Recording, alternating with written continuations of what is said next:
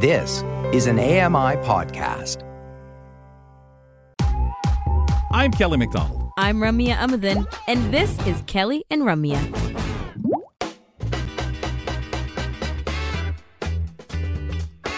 Still going through a lot of these firsts. Okay, I don't know if you heard me, but I'm saying still going through a lot of these firsts here on the show. We launched to TV, and there's just never know, right? It's always different. In audio, he could roam around, and we were in an enclosed space, and it was totally cool. And now with video involvement and TV and all this other stuff, I'm just keeping my fingers crossed that barking fit was the last one of the time. I thought he'd been in there before. No, not for TV. Oh. Not for TV. Oh, okay. I figured there he could just roam around. He could be anywhere in the office. Yeah, he was before the show. Not anymore. I'm sure. Make that the responsibility of everybody that happens to be silly enough to come in that day that he's around. You mean for Everybody a fun welcome. time. For a fun time. But I'm Ramya Amadin. I join you from Toronto. Kelly McDonald joins us from London, Ontario. And we're going to talk now about Astro Access. This is an initiative that's dedicated to a disability inclusion in space exploration for the benefit of humankind, with the ultimate goal of flying one or more team members to space in the coming years. And it's going to be really, really interesting to hear more about this recent discovery. They've successfully completed their first weightless research flight with a crew of people with disabilities from around the world, including Lindsay Yazzolino, who's totally blind and who joins us right now to talk more about her experience. Lindsay, thank you for coming on Kelly and Ramya. Hi, thank you so much for having me. I'm glad to be here. Oh, we're so excited to talk to you. Yeah. A, because this is one of our favorite topics of all time. So let's talk about you first. Awesome. Tell us about your work with Astro Access. Okay, yeah. So I joined the Astro Access crew last year for this flight, and before then I'd done a lot of work with science. I've worked in science fields. I've also done some work with science accessibility and with mainstream science research. So when I found out about this mission, I was super excited to try and see if I could be part of it. And I applied, and I applied the first year, and then I applied this year and got in, and it was super exciting. Do you want me to tell you about some of what we did on the flight? We're totally going to get into that, but just to preface it as well, tell us why it's important to you, this experience of accessibility in terms of space exploration. Oh, absolutely. So, I mean, in general, as someone who loves science and who has always loved science, I've always been really excited about anything where the goal is to increase accessibility and participation of people in science. And the way I look at it is everybody who has the brain to do science and the passion to do science should be able to, whether in the formal context or citizen science, which is opportunities for anybody who, even if they don't have a formal science background, can do science. So I'm all about everybody being able to participate in science. And of course, being blind, my personal experience is that, of course, I know I love science. I've met a ton of other blind people who love science and who want to pursue science careers. And so, of course, I'm also very aware that there's a lot of barriers that still exist. There's a lot of people not getting proper. Yeah. Of course, a lot of us as blind people were aware that people don't realize that we can do science, or, even people who do realize we can do science may not know how to, whether it's science teachers, colleagues, may not know of the resources that could be useful for us. So I got to ask you that, Lindsay. Yeah, I'm really curious, since you're a person who loved science as a kid, grew up, and now you're doing what you're doing. We'll get into more of that in a second. But you also said you had to apply. Obviously, you got first time turn down kind of thing, not making it yet, but things would change. Can you tell us a little bit about that process and for yourself in the way of your interest carrying you into the science field and the things that maybe just touch on that you've kind of been a part of? And when you applied, what did you have to do? Yeah, Okay. So a while back in 2019, I participated in a conference called SciAccess. And as the name implies, it's all about science accessibility for people with different disabilities. And through that conference, I was there presenting on some of the work I've done with creating tactile museum exhibits and other kinds of hands-on science experiences. So I went to that conference, and as it turned out, some of the people organizing that conference were also ended up forming Astro Access. So I found out about the application process. I knew that it felt like it fit in really well with a lot of the work I'd been doing, which I started off doing cognitive neuroscience research, looking at how us as blind people, how our brains develop. So learning about how our brains process all kinds of non-visual experiences and how non-visual cognition works. And so I did work on that. And then I had done some other work advising museums and other scientists and just a whole lot of different people about projects where they've wanted to create hands-on experiences. And so when I found out about Astro Access, it fit very nicely because it's all about increasing space access, figuring out how we can make space travel accessible and like really doing that on a practical level. We can say that we want space travel to be accessible, but then also we need to like do the work and do the experiments. Be a part of it. Make those decisions, make the suggestions, and make it happen.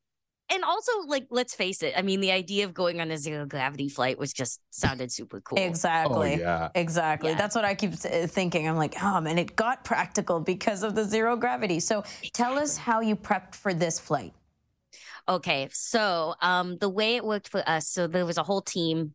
There were 16 total ambassadors. 2 of the ambassadors were on a different flight. So there were 14 of us on this flight, plus all the flight crew and some others that were involved with just making sure all the logistics were working as they should. So for us, so there were people with various disabilities. So there were blind people, deaf people, people with who use wheelchairs, and a couple people who are neurodivergent. And so we tended to work on projects based on accessibility needs and things that seemed important based on those. So the blind crew, of which I was a part, we were working on a project where we developed a system of tactile graphics to help people orient while they're in zero gravity. Because if you think about it, you're blind. There's no gravity. You don't know, like, there's not that automatic, we like when we have gravity, we don't even have to think about where the floor is. But when you don't have gravity, any surface you land on could potentially be the floor. It could be the ceiling. It could be the walls. Yeah. So we developed a system of tactile graphics. So, you might be floating around, you reach out, you touch a wall, and you can feel a symbol and be like, "Ooh, which way is down?" So you can figure out which way is down. Yeah. Because you don't think about that. Like they say, when you go underwater and, it's hard to believe that you may not know up from down and the same thing in space. And what was it? Some stuff as simple as just an arrow, and you knew that arrow meant ceiling is this way. Yeah. So a lot of it is very simple. So the first thing, the way we figured it should work is like the first thing you want to know is which way is down, because we had other information that we encoded in these tactile graphics as well. So we actually just used a tactile, like a print letter V, and the V points downward. So you can't help but feel this huge letter V and be like, "Oh, this way is down." Or you come to it, and if it's like sideways, that my feet are pointed toward a wall. If it's upside down, then your feet are pointed toward the ceiling. So we had that, and then we also we had symbols to show where different emergency equipment is and how far away it is. And keep in mind, this is just our first go at developing this. So the whole idea was to test how quickly people could read these symbols while they're in zero gravity. So we designed them. This was essentially our first round of testing. Right. Yeah. So it was a lot of work. We went to New York, to the New York Public Library, where Chancey Fleet runs this amazing program with, oh, goodness, it's all kinds of non-visual DIY materials and resources there. So we worked on developing the graphics. It was a whole, imagine like several blind people with a tactile drawing board and, us drawing different ideas for tactile graphics and then being able to collaborate, look at them together and be like, no, this one needs to be, smaller. Yeah. This symbol needs to be bigger, that kind of thing. Or like, hey, we love this. So it was a lot of doing that ahead of time. And then once we actually got to Houston where the flight was happening, it was like several days of mad scrambling to finish all of our experiments and have everything ready and, figure out where everything goes and practicing our whole flight plan and getting everything ready. So it was definitely, if you looked at us, we were all very much in work mode until it was, finally time to actually fly. It sounds... And what was the flight like? Yeah, I knew someone was going to ask. So the flight was amazing. I want to do it again. Oh goodness. Okay. So, first of all, I love air travel. Like I am one of the rare people that loves turbulence when I fly. Like to me, that makes flying fun. So I was really excited in general just to be on an airplane and to do something, super cool while I'm on that airplane. So when it was flight day, so actually our flight ended up getting delayed a day because our plane was in a different city. So, we had to kind of readjust our expectations and be like, okay, we're not flying today, but we'll fly tomorrow. So the actual flight day comes. We step onto this plane. So we were at this local Ellington Field Airport in Houston, which is like a very local airport. And we get on the plane. Most of us boarded through the back of the plane, those of us who were like walking on. And so we walked into this plane and there were 7 rows of just seats. And then the whole rest of the plane, the whole middle and front of the plane was just this big padded open, essentially like a big old fun house. Oh my gosh. Lindsay, you're kind of going to have to leave us on a cliffhanger because we're absolutely out of time.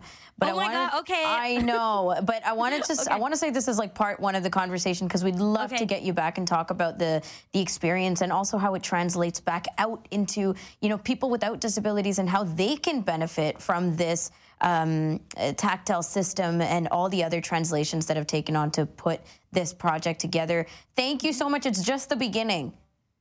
Thank you so much. This has been a lot of fun, and I hope to come back. Oh, yeah. For sure you're going to come back on. Lindsay Yazzolino is talking to us about her experience on the zero-gravity flight with Astro Access. We'll talk to her very soon to find out more about it. But after the break, we're finding out more about a study linking scrolling and screen time to low self-esteem in teenagers with Margaret Weldon. We'll be back on Kelly and Ramya.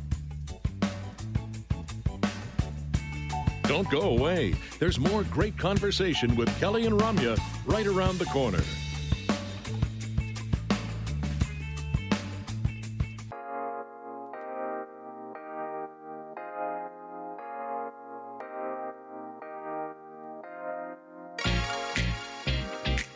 Check out the Neutral Zone. As promised, one of our AMI audio specials, or originals, I should say, the Neutral Zone panel will be rejoined by Jagoba athlete Tony Walb, who stops by to talk about his experience as chair of the Canadian Paralympic Committee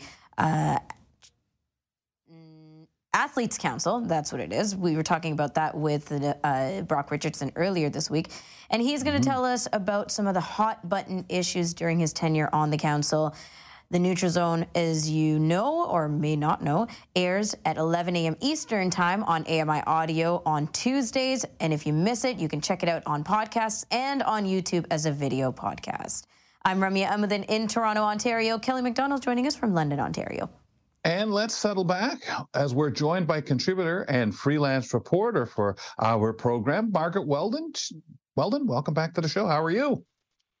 Oh, I'm good, thanks. I almost feel like I live on your show. Yeah, you know what? I've said that to Grant. Between the two of you, my goodness, I think that the name's going to have to be extended. We'll have to put a bunch of Anns and Grant and Margaret Welcome back.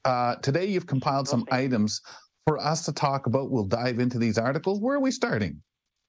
Okay, so I thought with the Bell Let's Talk Day coming up tomorrow, I thought we'd start with this one. And I'm going to try and get this right because it's a long name.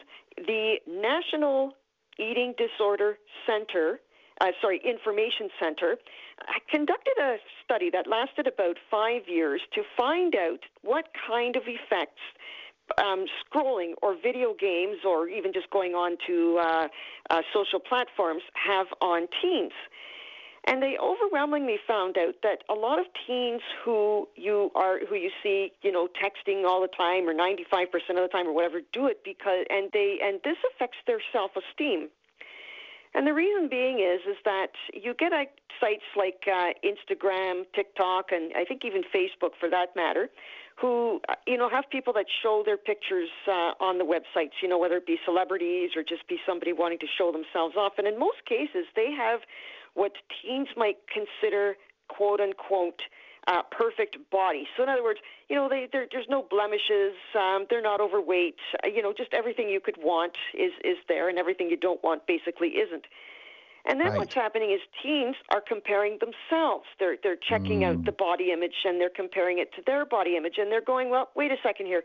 What can we do to improve this? So then what they do, sometimes they'll go and they'll eat something because that's what they do out of anger, but then they turn around and they blame themselves for not having the quote-unquote perfect body because of whatever it is that they've eaten. And as a result, they turn, they start denying themselves food and various things like that. Now, a representative from this Eating Disorder Center says that, there could be a number of things that we can do. Number one, these social platform companies may need to start re-examining or revisiting the kinds of pictures and that they're going to put on websites, because a lot of teenagers do feed into this stuff. And the other thing is that, parents, teachers, guardians, whatever, could also take some responsibility and kind of take a look at what their teens are doing, and even their kids that are, even 9 or 10 for that matter, because this is when they tend to start to scroll, as they call it, or be on the websites a little bit more. Mm-hmm. So I thought maybe we would get your thoughts today. So we'll start with you, Kelly. What's your thoughts on all this? Margaret, we've heard about this kind of thing for so long, whether it be in magazines or descriptions on like what people see on TV, even darn well the toys that kids would play with and looking for these, quote, perfect bodies, unquote, but mostly just looking to fit in. I don't even want to suggest that, someone's necessarily thinking, oh, I want to look like this person because, they're so attractive. I think when we find my body isn't the same as most people around me, maybe I have more of a belly, I look funny here, or I don't even walk right in a sense. So, sometimes we may have a limp or something else, let's say, for an example, something that when we start to grow up, we think that, I'm different. And I find that leads to so many things because of what we put as this image. And when we now try to be more inclusive, I think a lot of time we say, okay, let's let people see people like themselves represented. Well, I mean, there's always going to be somebody that says, well, gee, I don't see myself there.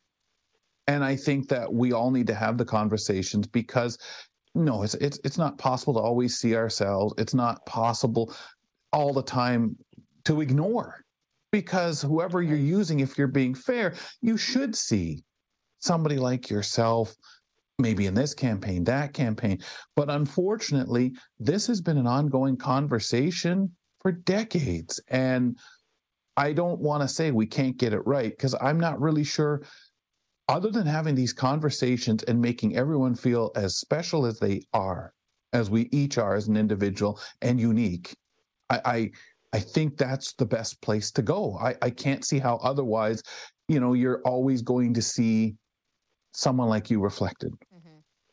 Yeah, someone like you reflected. And also the importance of, as everybody starts to post, right? We live in a world where everybody's posting, everybody's telling us about their day. You can scroll for hours on Instagram and Twitter and TikTok and YouTube even, and wherever else you want to scroll. But I think it's important that we really have candid conversations about filters and makeup and what we're eating, what we're doing to make these photos and videos and situations look the way they do. And I have actually run into content like this, which is why I bring that up. You know, people who say, hey, isn't it fun using this filter? Or it's interesting how this filter makes me look like I'm ... So not only are you, breaking that fourth wall or taking away this imaginative perfection, right? Imagined perfection or presumed perfection, but you're telling people how you're doing it. So it becomes more real. Yes, cool, you look good with this filter on, but you are talking about the fact that it's a filter, or you're talking about how you're doing this with your makeup, your looks, your lighting, your camera effects, whatever. And let's just face it, like anyone can do it. Anyone can put on a filter. Anyone can Photoshop. Anyone can whatever. But instead of saying, oh, doom and gloom, I feel miserable for eating and having a good day but not looking a perfect body for this photo. Let's talk about what that imperfection looks like too. And I don't think we can go from everybody looking beautiful on social to everybody being honest and candid about their bodies, their shapes, their sizes, and knowing that they're not perfect and being okay with other people not being perfect. But this is kind of a point where we can start. Well, and environment. That's right. We know, especially of late, doing Zoom everywhere and Teams and Skype, whatever it might be. When people are using video, your background, your lighting, it's not going to be perfect. Yeah. And a lot of people are saying, oh, the heck with that. Who cares? That's what it is. I mean, and they laugh at it and we poke fun at it and we're normal about it. Yeah. Right. And I think that means that's your environment. That's your place. And we're all unique and wonderful in our own way. It's when we go out of our way and maybe you do that with the filters to poke fun or even just to make yourself what you perceive better, or you're not, we're wearing unflattering stuff. We all have those opinions. And I think that's, or something that maybe it's got nothing but foul words on it. But again, you are entitled. And we've accepted a lot more things because, now again, I think things that are insulting, offensive, there's no room for, period. But we do accept, and as blind people, we hear it all the time, poorer audio than what used to be accepted in the broadcast world because things have spun and changed. And as much as we say, we want perfect sound, we want this and that, we also recognize we want good quantity. We want quality interviews, and maybe that person doesn't have, that $1,600 microphone that makes them sound, hello there. Yeah, that's right. And not only that, too, some kids I find, too, and I mean, this is how parents can even watch their step.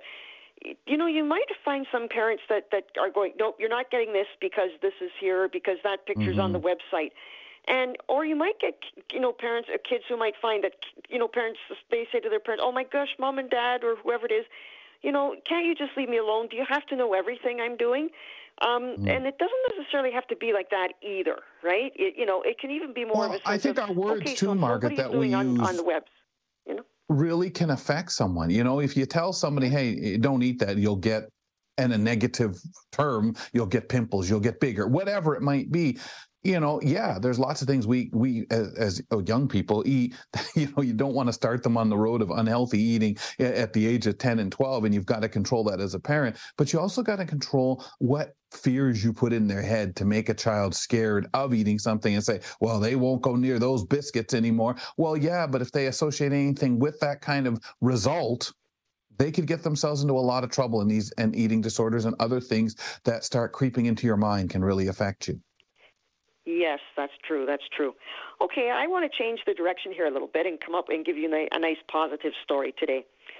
So 10-year-old Cohen is a young man from Whitby, Ontario, and his mother did something pretty unique, actually. Cohen had a cousin who went to the hospital for sick children here in Toronto when he was 3 months old because he was very sick. And when he got there, he received some great treatment and he made a full recovery. So Cohen decided that he wanted to do something to thank the hospital and give back. So Right. for the weekends in December, he set up a hot chocolate booth where people could come and pick up the hot beverage to go, or they could sit in the lovely seating area. And they had to deal with some pretty unique things like, very strong winds and weather and cold and all kinds of things. True. But no, that didn't stop Cohen. He still went ahead and did what he had to do. In fact, one day Cohen's mom said they even served the hot chocolate in the garage because it was so windy. And Cohen was hoping to raise about $300 from this because he figured, this would only be attended by neighbors and friends. In the end, he raised $6,130.90. Awesome. Wow. Yeah. Wow, for sure Fedora's off to him. You ever do that, Megs? You ever run like a lemonade stand or anything? You know what I mean? I remember I used to do it with my brother and sister. When we were little, it seemed to be the in thing in the summertime. Like each day, every kid would kind of take turns, or every household would kind of take turns running their little lemonade stands. Awesome. Outside with the lemonades nice. Or the cookies. Yeah. How about you, Rum? Only bake sales. Like if I'm thinking fundraising, bake sales during high school, and that was part of Rotary International. We were the Interact. Yeah. But did you ever do it yourselves? No. I don't know. Okay. My buddies and I tried. I don't think I've ever even perfected making lemonade. This is a bucket list. Well, we tried awful warm lemonade. Yeah. Megs. Awful warm. Oh, gross. Fantastic. Thank you very much for jumping in here today. Appreciate it. Well, have a great show, guys, and we'll talk to you soon. Okay, Margaret, thank you. That was contributor and freelance reporter Margaret Weldon joining us, and truly, it was the warmest lemonade ever. And I never liked lemonade as a kid. Ew, it made my face do all sorts of things. Yuck. Oh, I love that. That's why I love lemonade, because of how sour it is. But I've always, any lemonade I get is better than the ones that I make. So it's kind of disappointing. Keep dumping sugar in it. Pound away. Make it thick with it. No, mint lemonade. All right, we're taking a break. We'll be back to talk parenting with Lucia Belafonte, and she's going to talk literacy, how we can promote it in our own homes with parents and kids. We'll be right back. This is Kelly and Ramya. It's fun, insightful, and inclusive. Kelly and Ramya return in a minute.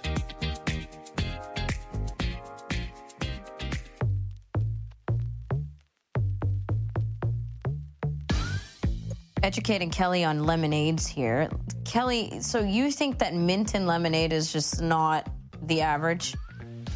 Well, I don't recall it. But again, I'm not a big mint person, and I never really loved lemonade. Didn't hate it. It just it wasn't my go-to. So, but I do recall something as a kid. Mint was there. It wasn't as big as, when I was a kid as it is now. And I know there's people out there my age saying, are you kidding me? We had mint everything. And maybe that's so, candy canes and so on. And maybe mint, that's where I reserved it for. Yeah, fresh mint. Candy cane is not the same. Like fresh mint and lemonade, fresh. So good. Just like, iced tea, right? Things like that. It's got to be fresh. But now there's so many lemonades, raspberry and strawberry and I liked all the, maybe? I like strawberry, raspberry, and I like lime probably better than I do lemon. I don't know about that. My mom's made some limeades for us when we were kids because we didn't have lemon, and I was like, what is this? But I used to try to make iced tea, right, with lemons and limes and stuff, and I enjoyed that. Oh, yeah. Very, very good. All right, well, speaking of parents, let's talk parenting with Lucia Belafonte. We do this once a month with her to talk parenting. Are you ready to learn, laugh, and maybe even cry a little? Join me, Lucia Belafonte, as we explore how disability can affect your parenting journey. I'll share advice and stories to help you grow in confidence and courage. Lucia, do you enjoy lemonade? We have so many things to get to, but this is pressing. Oh my gosh, I absolutely love lemonade. I love limeade, and I love mint. There you go. Wow. How many lemonade stands did you run as a kid? None. I know you did. None? Oh my good heavens. I thought if anyone along our roster of contributors set up lemonade stands, it would be you. For sure. No, never. No. It was not in my wheelhouse when I was a child. And maybe that's because we lived in an apartment building. I'm not sure. To be honest with you, I just never did. I think I did do some with my own children, right? Right. Yeah. So that I did, but not my own as a child. For my friends and I, we were all about building things. So I think it was an excuse. This shack kind of looks like something you'd sell stuff out of. Let's do lemonade. That's so true. Yes. I love it. Lucia, you've been up to some very exciting things. So before we get to our topic of the day, which I've been telling people is literacy and promoting it in the home, let's talk about this exciting news. Thank you so much for bringing it up. I'm so excited. So I have my first children's picture book out, and that is Peter's Pocket. And I love it because do you know, Ramya and Kelly, it was originally written over 20 years ago as a tactile picture book. And the STAR program at W. Ross Macdonald actually published it, and we were able to reproduce it. And then their funding stopped, so that dream ended. And it's been now 20 some odd years, and I decided to turn it into a picture book. But my big dream is to really find a way to have that tactile book reproduced again. Wow. That's amazing. Yeah. I can understand that on the tactile and wanting and striving for that to return. And I think that's pretty amazing. Can you tell us about Peter's Pocket? Peter's Pocket is about a little boy, Peter. And he just, I say, happens to be blind, and he uses a white cane. He's independent, and he does everything a typical little boy does. But his thing, the story really revolves around him finding items around his home, and he loves to put them in his pocket. They're his treasures. But then he comes across people who needs what he has, and so he gives it away. Oh, gifting. That's lovely. Wow. So we've got generosity in there. Story. Yeah. And it's interesting because your topic today, I mean, we're talking pictures that tell those stories, or a tactile book down the road. We're going to keep thinking that because that'll have to happen. That'll be so. But we're talking about literacy on the program today. We are. And I loved your segment with Margaret. So in full transparency, I wish I was brilliant enough to have orchestrated all of this, but it just happened that Peter's Pocket is finished and out just when we're talking about literacy. So that's kind of cute. But, you know, literacy, most people will understand it as reading and writing, but literacy is also listening and speaking. And so that's what we're going to talk about today, helping to promote reading and writing and listening and speaking with your child. Okay.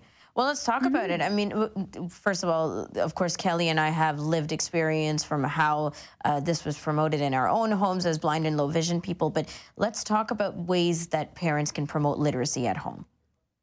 Absolutely. And I think that, you know, regardless of what disability your child might have, if you make reading together a daily routine, that's a great start, and make it something pleasant. So it might be that you want to do it in a particular chair or sofa, or it might be that it's a bedtime routine. Whatever that might be, read together and spend the time to be relaxed and have that shared experience. And I think that will go a long way towards helping your child enjoy reading and the activity of reading together. So my family Kelly. would do that whole business of, if I wanted to know about something, well, why don't you read that to me? Especially if I had when I had the vision a little bit to do that, or to tell me about it. Cal, read when I was working on something, and because I've never been a real strong reader. My spelling has always been something I've fought with all my life as a large print user, and when I moved over to Braille, and of course using the computer. But I love that you've included here being able to speak and listen, because there were so many things that I learned, broadened my vocabulary because my parents read to me. And my parents were not university professors or anything like that. They were shy of their reading. I will say my mom more than my father, but I wouldn't have known.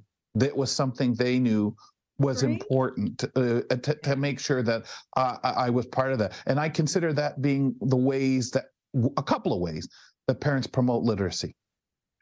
And you're right. So I would say, so when parents are reading out loud with their child, or even when you're reading and discussing a book together, you're promoting literacy.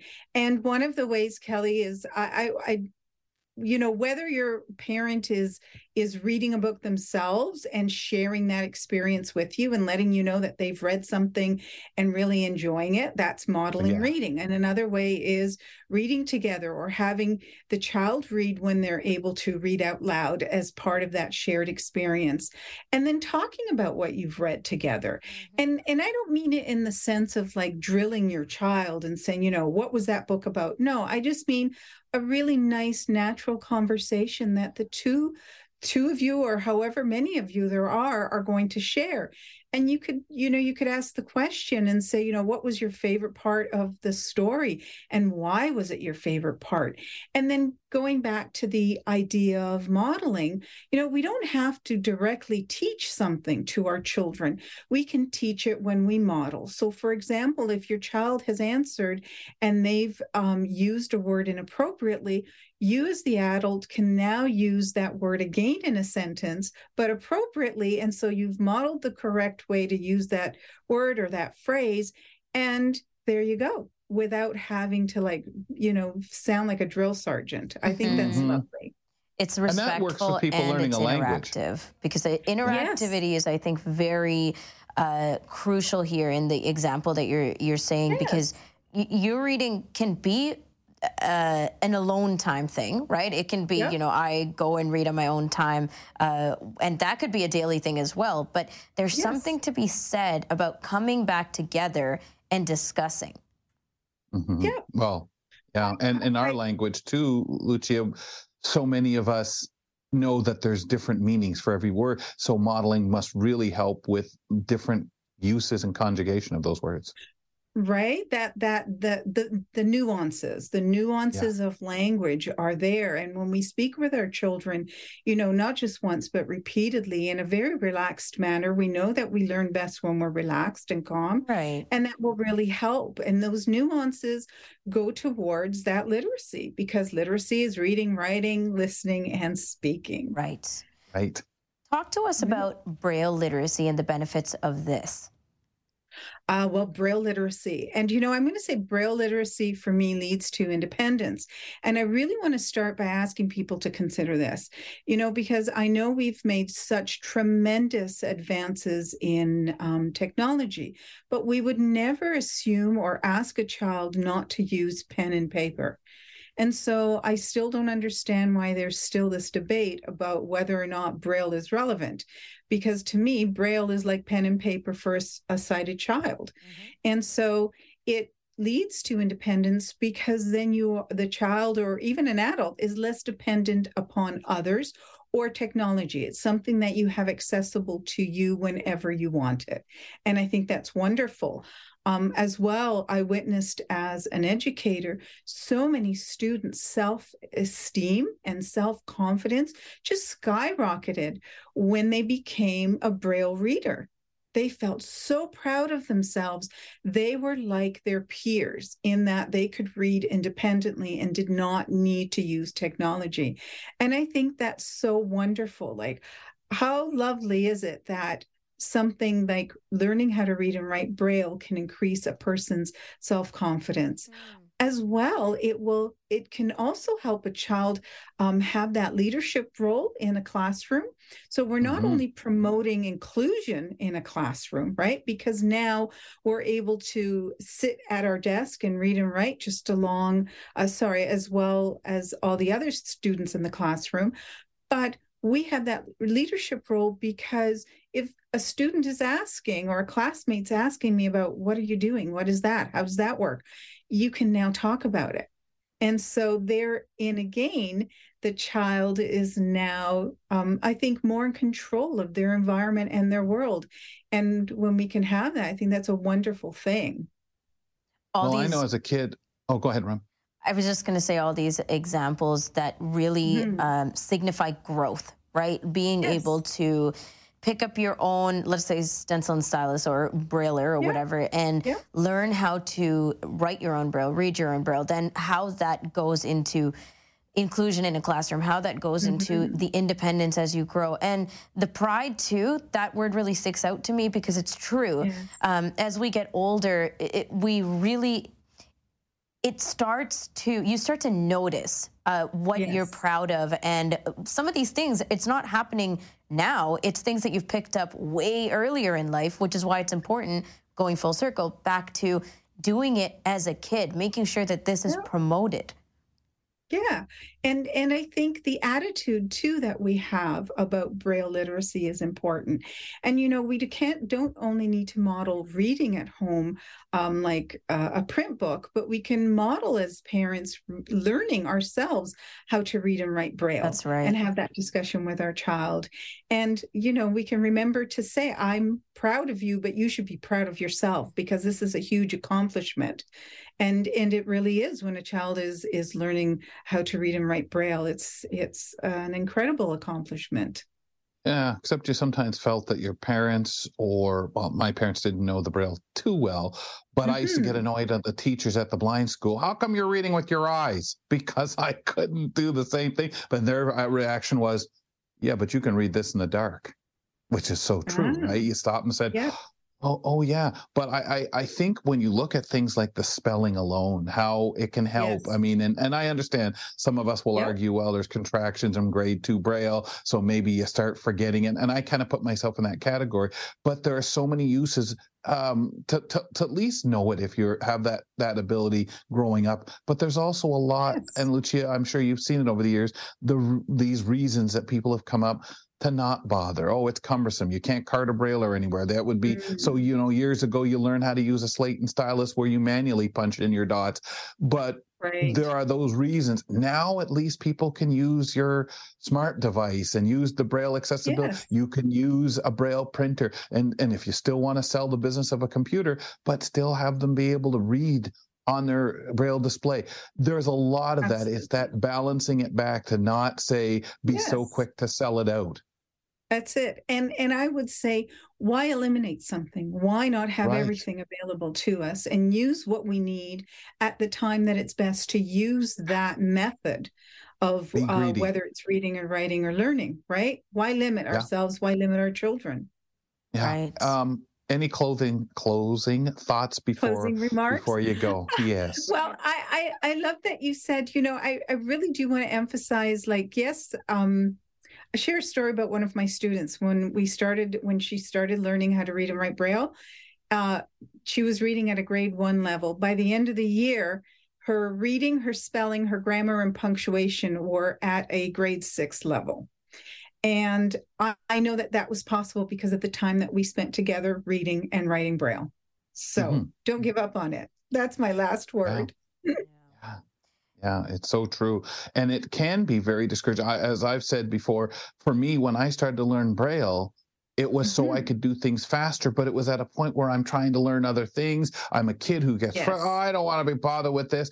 But like they say, stitch in time saves, 9 or something like that? Oh, yes. Yeah, that old saying. And it really helped. Yes. I like to liken it to foundational skills, right? They take us a while. The foundation takes the longest to maybe prepare and cure in a home. But once that foundation is set, then your house is set as well. It's not going to tumble down into the ground, right? And to me, it's the... Well, you've pointed and that's the same with the literary and even caning, right? Getting a dog. It gives you those tools. You've pointed to several examples today, Lucia, to encourage literacy in the home and reading together, modeling reading, learning Braille along with your kids if you're a parent whose kid is learning Braille. And all of these things are really important. And I hope that people take these suggestions to heart because it is important. Thank you so much. You're so very welcome. And thank you again for sharing Peter's Pocket with everyone. Oh, that was awesome. Yes, we'll keep promoting it. Thank you. Thanks. Talk to you next month. Talk next month. Lucia Belafonte joining us for parenting, and this is once a month as we discuss things to keep in mind when parenting at home if you have a child with a disability, and she will be back very soon as well. We might switch things around for her in terms of when she comes on the show. So keep posted on those notes. Braille literacy, always something that's in the back of my mind, as I did not grow up learning Braille, but try to and still attempt to learn it as an adult. Going to take a quick break. We'll be back to wrap up the show, find out what's coming up on tomorrow's edition is Now with Dave Brown, as well as the Wednesday edition of Kelly and Ramya. We'll be back. We'll be back with more of Kelly and Ramya after this short break.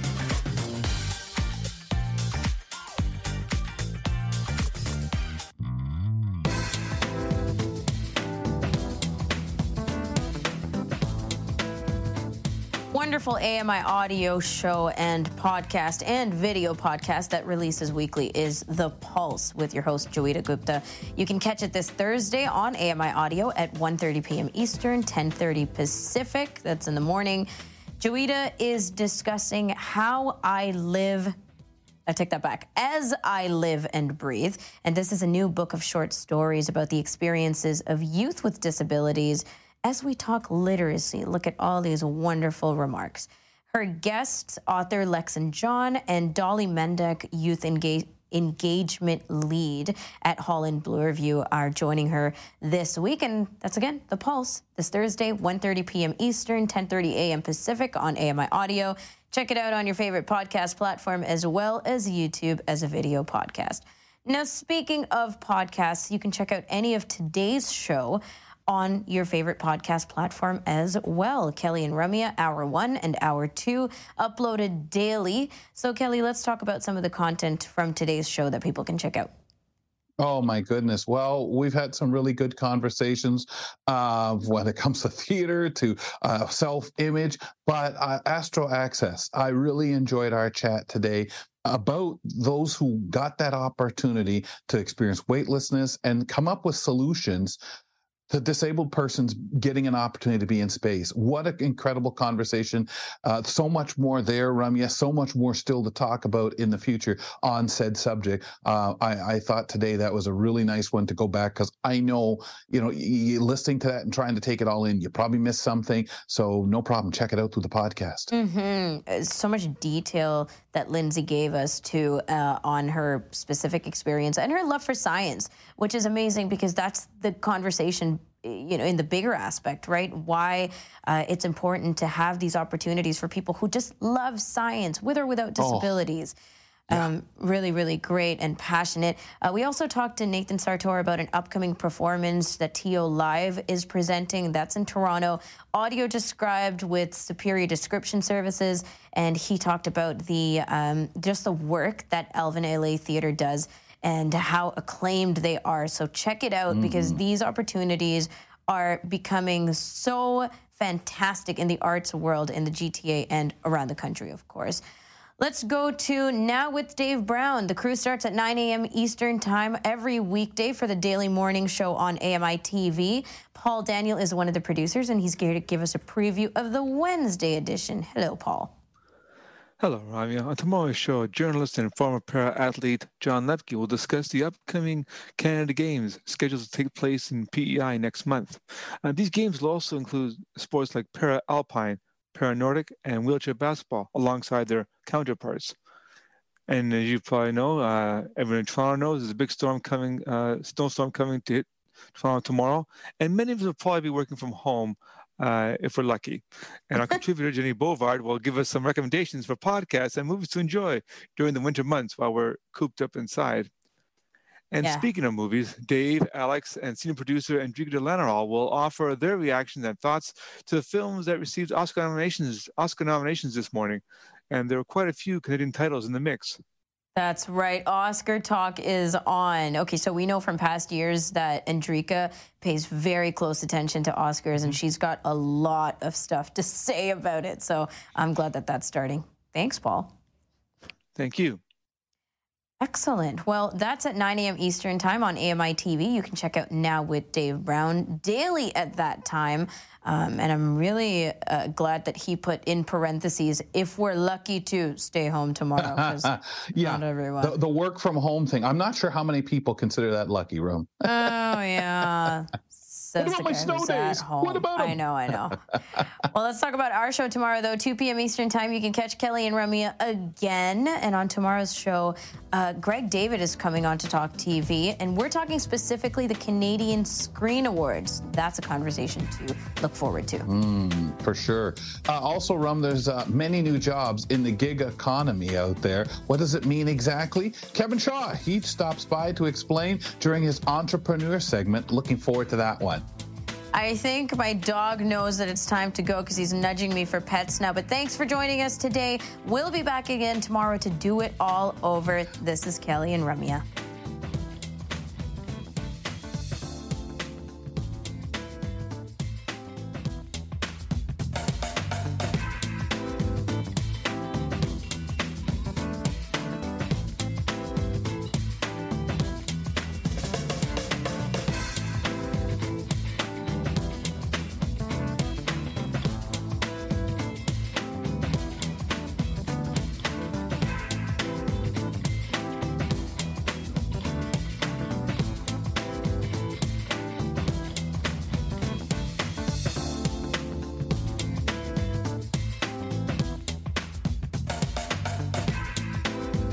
Hello, I'm Sean Priest. Join me monthly for Sean of the Shed, where I introduce you to all the technology that can be so useful to us as blind or partially sighted people. Find Sean of the Shed wherever you find all your podcasts.